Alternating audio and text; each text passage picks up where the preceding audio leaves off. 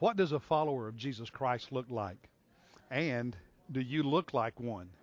I'm Pastor Steve Hogg at First Baptist Church, Rock Hill. Today we're going to talk about that. So pay attention. God has a word for you. What does a mature follower of Jesus Christ, a growing, mature follower of Jesus, what does he look like? What does she look like? And do you look like one of them? Does your life today look the way Jesus Christ wants your life to look? And here's a follow-up question. How well do you understand what our life is supposed to look like? My life, your life is supposed to look like if we're growing in Christ, if we're maturing in Christ. How well do we really understand what it's supposed to look like? When I was a kid, I would sometimes go with my dad to shooting matches out in the country. It was just guys who liked to, shoot 12 gauge, 16 gauge shotguns. They'd make a target. It was simple. It's a piece of paper with a little circle on it, usually a little bit smaller than this. And they'd tack it to a tree out there in the distance, or maybe to, a piece of wood of some kind that was nailed to a tree usually. And guys would pay so much for a shot. You get one shot, your own target. And you take your shot, and then they go retrieve it, and whoever had the most pellets in the circle won. Now, there were several rounds, and you paid for each round and different prizes. And if it was near Thanksgiving, you might win a turkey. You might win a box of groceries. Or, hey, if it was a big ticket, you might win an even nicer prize. And I can remember going to a lot of those shooting matches with Dad, and I learned that the person who could aim the best won a lot. And you have to know what you're shooting at. You have to have a target in mind. And the same thing is true in your Christian life. What are you aiming for? What are you directing your life toward? What are you seeking to become? And as a follower of Christ, well, what have you come to understand from Scripture? That a follower of Christ looks like this, is like this, thinks like this, acts like this. Have you drawn the circle? Have you put the target out there? And are you aiming your life as a Christian at that target? Or are you just getting up every day and living? Are you just getting up every day and going through whatever you go through? Or are you aiming at something? Well, for the next few weeks, we're going to talk about this topic. So I invite you to take your Bible and open it with me, please, to the New Testament book of Ephesians, chapter 4. Ephesians, chapter 4. This is a letter that the Apostle Paul wrote to believers, to a church in the city of Ephesus, which is in modern Turkey. And so in chapter 4, verse 1, very quickly, he begins by telling us to walk in a manner worthy of the calling with which we have been called. He says, as a follower of Christ, we need to look like it, live like it. We need to live in such a way that's worthy of the calling to follow Christ. Jesus saw Peter and others and said, come, follow me. The Holy Spirit touched your heart some time ago, or if he hasn't in the past, he's going to today, and he's saying, come follow Jesus. You've been called into a relationship with Christ. And the Bible says, as followers of Christ, we're to aim our life in a manner that's worthy of that calling. To live in such a way that we look like a Christian. Now, in chapter 4 of Ephesians, the Bible gives us a pretty good understanding of what that looks like.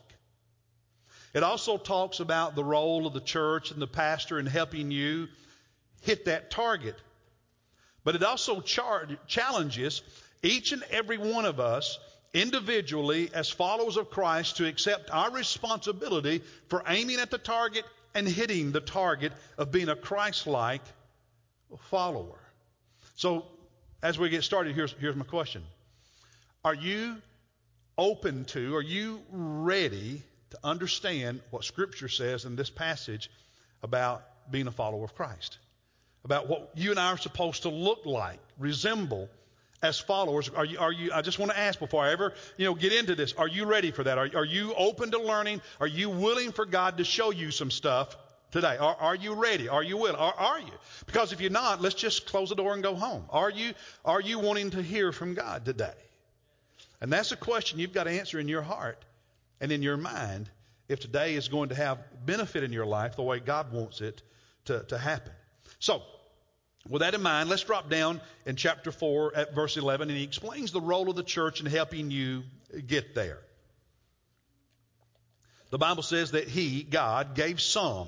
Now, these are gifts from God. These are not spiritual gifts, the gift of whatever that individual Christians have. These are God's gifts to the local church, to the body. And so he's given some as apostles, some as prophets, some as evangelists, some as pastors and teachers. Some of the people, the offices that he raises up as a gift to his church. And he says the purpose of those gifts is found in verse 12. This is the reason you have a preacher. This is the reason these gifts are given from God to the church. For the what? For the what? The equipping of the saints. These gifts, these offices, my role is not to do the work of the church. My role is to equip you to do the work of the church. To equip you so that you can hit that target in your life. For the equipping of the saints. For the work of service, the work of ministry. Equip you so you can serve, you can grow, you can live, you can do what God calls you to do. And when that happens, it builds up the body of Christ. So that's the role of the church. Now, he shifts and starts talking about what that outcome looks like. When you aim your life at that target, you become a mature Christian. What does that look like? Verse 13 and following. He says, until we keep doing this, we stay after it, we don't ever give up, until we all, by the way, what does all mean? Each and every one of us. It means me, it means you, it means the person sitting beside you, in front of you, behind you. It means each and every person in this room, each and every person watching on television, until all of us, each and every one. Not just us as a collection, as a church, collectively, but individually. Each and every one of us attain to the unity of the faith, the unity, the togetherness, the getting along, treating each other right, etc. But notice he makes it even more specific. He says the unity of the faith in our relationship with Christ, but also understanding and accepting the truth of Christ, because the faith is more than just our personal faith in Christ. It is the Christian faith. It is the Christian teaching. It is the Christian doctrine that we're to be together on that. But also not only unity of faith, but unity of the knowledge of the Son of God. Now, that's not just head knowledge, it's experiential knowledge. Because it's one thing to know something up here, it's something else to understand it because you've done something with it and had some experience, right? And so there's a lot of people who teach religion in our universities that don't even believe in Jesus. I never have understood why somebody would want to, at a public university, teach Christianity and the Bible when they don't believe any of it. I mean, what a horrible way to spend your life. And what inconsistency. It just doesn't make any sense at all. But I chase a rabbit there. Experience. See, up here, that's important. But knowing Jesus through life experience, as you've trusted what he said, as you believe what he said, and you put it into practice, and you experience him, and you come to understand that he's real. I know he lives. Why? He lives in my heart. I've experienced him. God wants everybody in this room to know that the things that you know in your head, he wants you to know that they're true experientially as well. He wants that for each and every one of us. To a what? He continues in that verse. To a what kind of man? What kind of person? To a mature, a complete. In other words, grow up. God is saying just as we grow up physically, just as we grow up emotionally, we need to grow up spiritually. We need to grow up as followers of Christ and become a mature person. And what does that mature person look like? Now, this may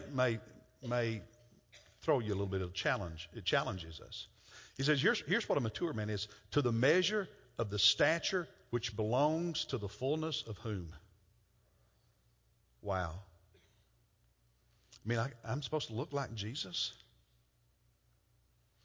That's what a mature Christian looks like. He looks like Jesus. She looks like Jesus. We increasingly think like Jesus thinks. Wow, that's a lot, isn't it? But that's what he says. That's what a mature Christian looks like. What do you look like if you're following Christ? Every day you're looking more and more like him. Now, in verse 14, he says, as a result of this, when we mature and we grow up, okay, and we begin looking more like Christ, something happens. He says in verse 14, we are no longer to be children tossed here and there by waves and carried about by every wind of doctrine, by the trickery of men, by craftiness and deceitful scheming.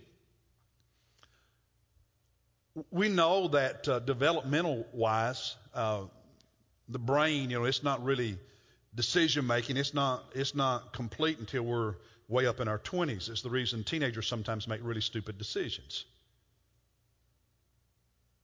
Brain's not fully developed. Their thinking and decision making is not fully developed. Seems like some of us never have it fully developed.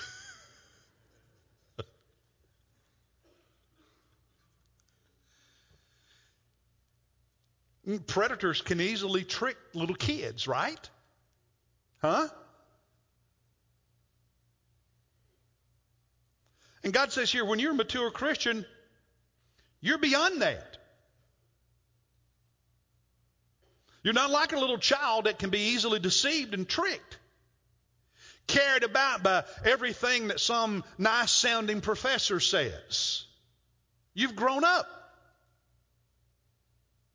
You're not easily swayed by every polished thing that comes down the pike, so to speak.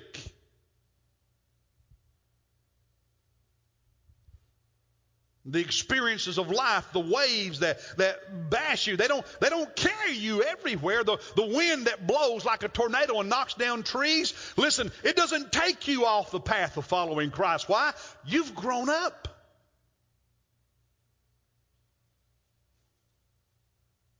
You've become more like Jesus. You've matured. Verse 15, he says, speaking the truth in love, we are to grow up. There it is. Now notice this. Grow up in all aspects into him, who is the head, even Christ. Now, what do you think he means when he says grow up in all aspects? The fullness, the completeness, every area. See, we may be growing more in some areas than in other areas, but here's the thing. When you're growing across the board. It's not in keeping with New Testament teaching to say, well, you know what, I'm going to grow over here, but this area I'm going to intentionally say, God, hands off. Because sometimes we do that, don't we? God, you can have this, but you can't have that. And we're to grow into maturity in all aspects, in every part of life, in him, in Christ. That he's fully in us and we're fully in him. And it encompasses everything that's a part of who we are. And so if the Holy Spirit uses the Word of God and he shows me or you something in our lives, oh, okay, God. All aspects. Not some, not limited, but all aspects. Now, I know some of us are saying, wow, preacher, wait a minute. Now, there's no way I could ever look like Jesus. Just no way. Right? But isn't that what he tells us to do? But what, preacher? You're asking the impossible. Never, ever could I do that. There's no point in even trying. And sometimes because we think like that, we don't try. That becomes our excuse, our cop-out, our justification for just staying where we are. Instead of growing, changing, and becoming more mature, more like Him. Now, is it honest to say that, we're not going to be completely like Jesus till heaven? Yeah, that's honest. And yet He commands us to not wait until then for it to happen, right? When my dad would go to those shooting matches, and you'd have, I don't know, 10 men, 15, 20, 30, depends on how many were there, take their shot. When they brought those papers back and they counted the holes, the number of pellets that were in each circle, they didn't all have the same number? Because when you shoot a shotgun, and those pellets and different shells, depending on which one you get, some have more pellets than others. And based on the distance, those pellets spread. That's why you use them, gives you a bigger range. And some were just better at getting more pellets in that circle. I can still see I remember one old timer at one match. It was in the wintertime. I don't know why he did it, but he opened his shell and he spit in it. He'd been chewing tobacco and he spit in it. And then he sealed it back up. I guess he thought that would cause those pellets to stick together. I don't know, but that's what he did. He didn't win.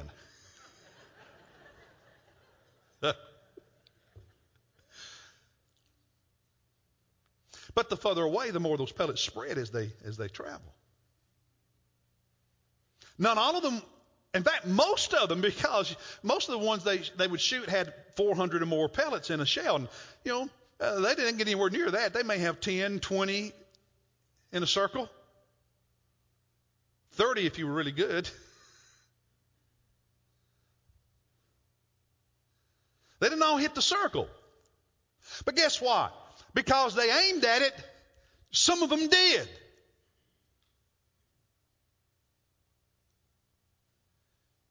And if you aim for your life to be more like Jesus, guess what?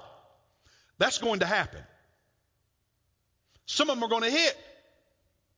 But if you never aim that direction, guess what? You're always going to be a loser spiritually. You're always going to just miss the bullseye. And again, I ask, what are you aiming your life at? As a follower of Christ, what are you shooting for?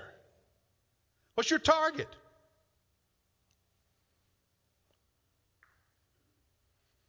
So, I want to help you for a few moments, and then in the weeks to come, we're going to spend more time developing what I'm getting ready to show you. I want to help you understand what it looks like to look more like Jesus. So, I need your help. Would you stand with me where you are? Just go ahead and stand up. Everyone stand. Now, I want everyone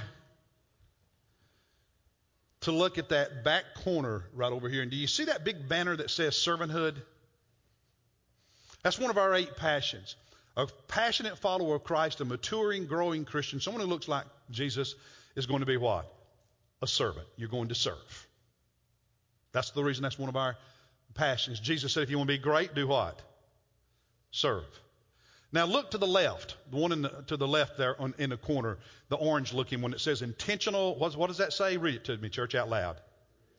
Intentional spiritual growth. It means growing in your relationship with Christ, growing spiritually, growing in your understanding of Scripture and its application to your life. And what's the first word in that? Because if you're not intentional, it will never happen. It's not an accident. It's not by osmosis. You're choosing to say, I'm going to grow.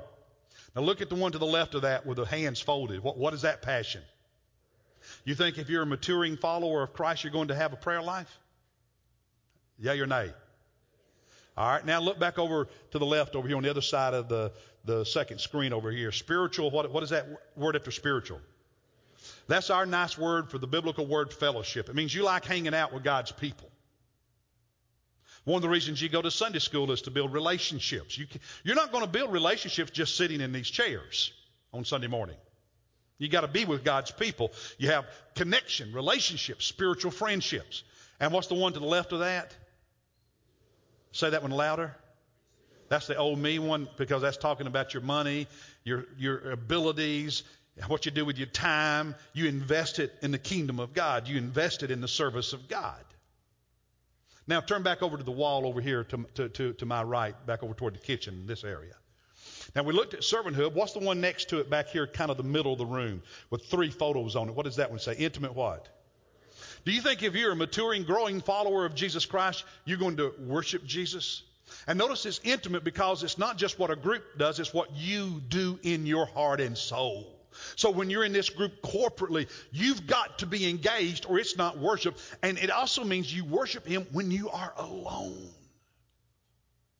Jesus went to the synagogue. Jesus went to the temple. Jesus also had those times when he was by himself worshiping the Father. Your quiet time and all of that. Now right beside it is spiritual. You get to see those. Boy, I wish I had a cup of coffee right now. Spiritual what? That means you engage people who don't know Jesus in conversation about Jesus and how to have a relationship with him. That's evangelism. That's witnessing. Do you think if you're a maturing, growing follower of Christ, you're going to be engaged in those kind of conversations with people who don't know Jesus? Yeah. All right. And then the last one down here. You don't see that one in many churches, but we felt that one was important in today's culture, one of our 8 passions. Christ-centered what? That we teach within our homes and we try to live our family life on the foundation of who Christ is and what he says. That's a priority for us. Now let me ask you, do you think if we're a growing, maturing follower of Christ, those things are going to be part of who we are? That's what we're going to talk about in the weeks to come. Thank you, and you can be seated. What does it look like to look like Jesus? There's a lot I could say, but hey, do you think that if you got those down, you'd be pretty close to looking like him? Huh?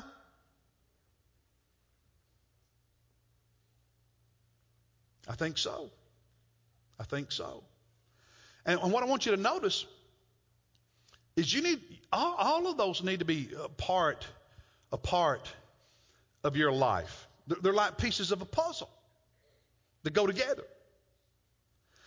Monisa really enjoys working puzzles.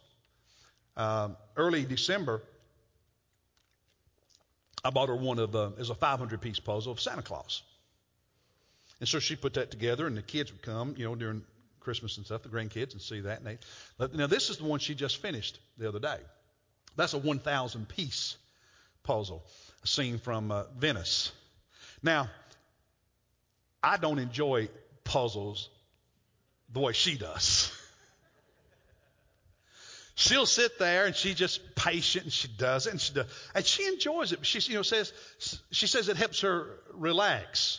And she's got her system, she gets all the pieces out and finds the corner pieces and all the edge pieces and then groups them by, what seems to be similar. She got her system and she goes through it and she'll just plug away and be patient. And that's the reason I don't like puzzles. I don't have enough of that. And she'll put in the effort and the energy. And when it's all done, it's beautiful, right? But how many of you have ever tried to work a puzzle and you couldn't find a piece? How'd that feel? Yeah, frustrating, miserable. Where's that piece? Which one of you knocked it off? Where'd it go? It wasn't in the box. I'm going to take it back to the store. Right? And you put the whole puzzle together and you can have 1 or 2 pieces missing and all of a sudden you think, wow, that's sort of pretty. But you can't get beyond that 1 piece that's missing, right? That two pieces, those 3 pieces that you can't find. And it just takes away from the whole thing. Same thing's true spiritually. One of the pieces missing down at the bottom. These things, they're not just banners. These are reminders of what a maturing follower of Jesus Christ looks like. What we care about, what's important to us. What we're asking God to develop in our lives so that we can be more Christ-like. And when 1 piece is missing, it may look okay, but it doesn't look as beautiful. It doesn't look as good. It's not complete. It just bugs you.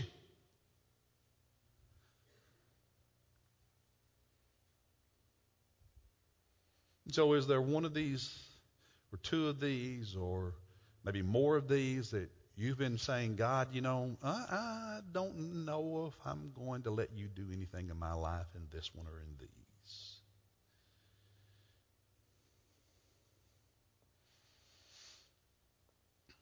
Now, it takes time to develop these, just like it takes time to put a puzzle together. It takes intentional effort, just like it takes intentional effort for her to sit there all those hours and work on that puzzle.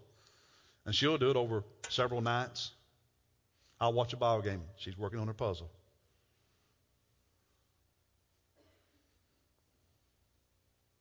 Takes time.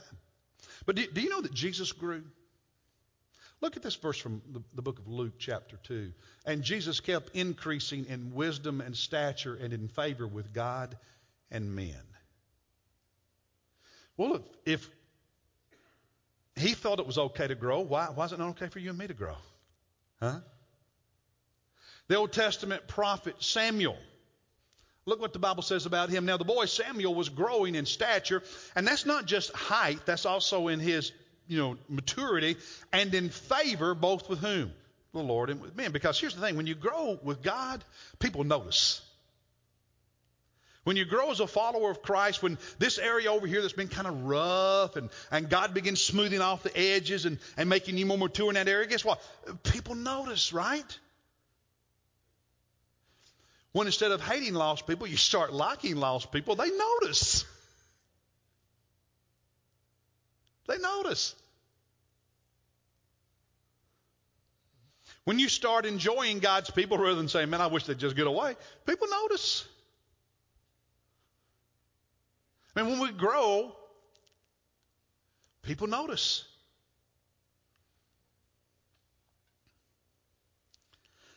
So you can grow. You hear me, church? You can grow. You hear me, Christian, follower of Christ? You can grow. Look to your neighbor right now and say, I can grow. Go ahead. Look to your neighbor and tell him, I can grow. Go ahead. Some of y'all didn't say it. You don't have any confidence. Do it again, louder. I can. Look at your neighbor and say, I can grow. Now look at your other neighbor and say, I can grow. Now look at your neighbor and say, I will grow. I will grow. Say it again, I will grow. Own it, church. Own it. Because the only person that can guarantee you grow in your relationship with Christ is you. I'm doing my part now to challenge, to inspire, to correct, to encourage, to teach. I can't grow for you. Only you can do that. So claim and own it until you say, this is the bullseye, this is the target, this is the circle. It's not going to happen.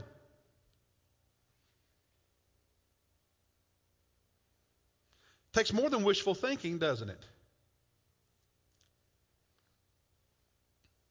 Do you know what we call these passions? What is passion? Passion is it's a strong conviction. It's a strong emotion. A strong desire. It's a love. It's what we care about. It gives us focus and direction in life. We're passionate about Jesus, so we're passionate about looking more and more like Him. There's a small church in Malaysia, meets for worship in a warehouse. During one of their worship services, they were baptizing a teenage girl in a bathtub. And over against the wall was some old rugged looking suitcase, some luggage. And an American tourist was worshiping with them that day and asked about that luggage over there. And one of the members explained to them that this young teenage girl's father had told her if she was baptized as a Christian, she could never come home again. And so she brought her luggage to church. I'd call that passion, wouldn't you? Are we wanting to be passionate about God, about the things of God? Are we wanting to be passionate? Are we wanting to look more and more like Jesus Christ? And you're the only person that can answer that. I want you to answer it today. And say, yes, I'm not going to settle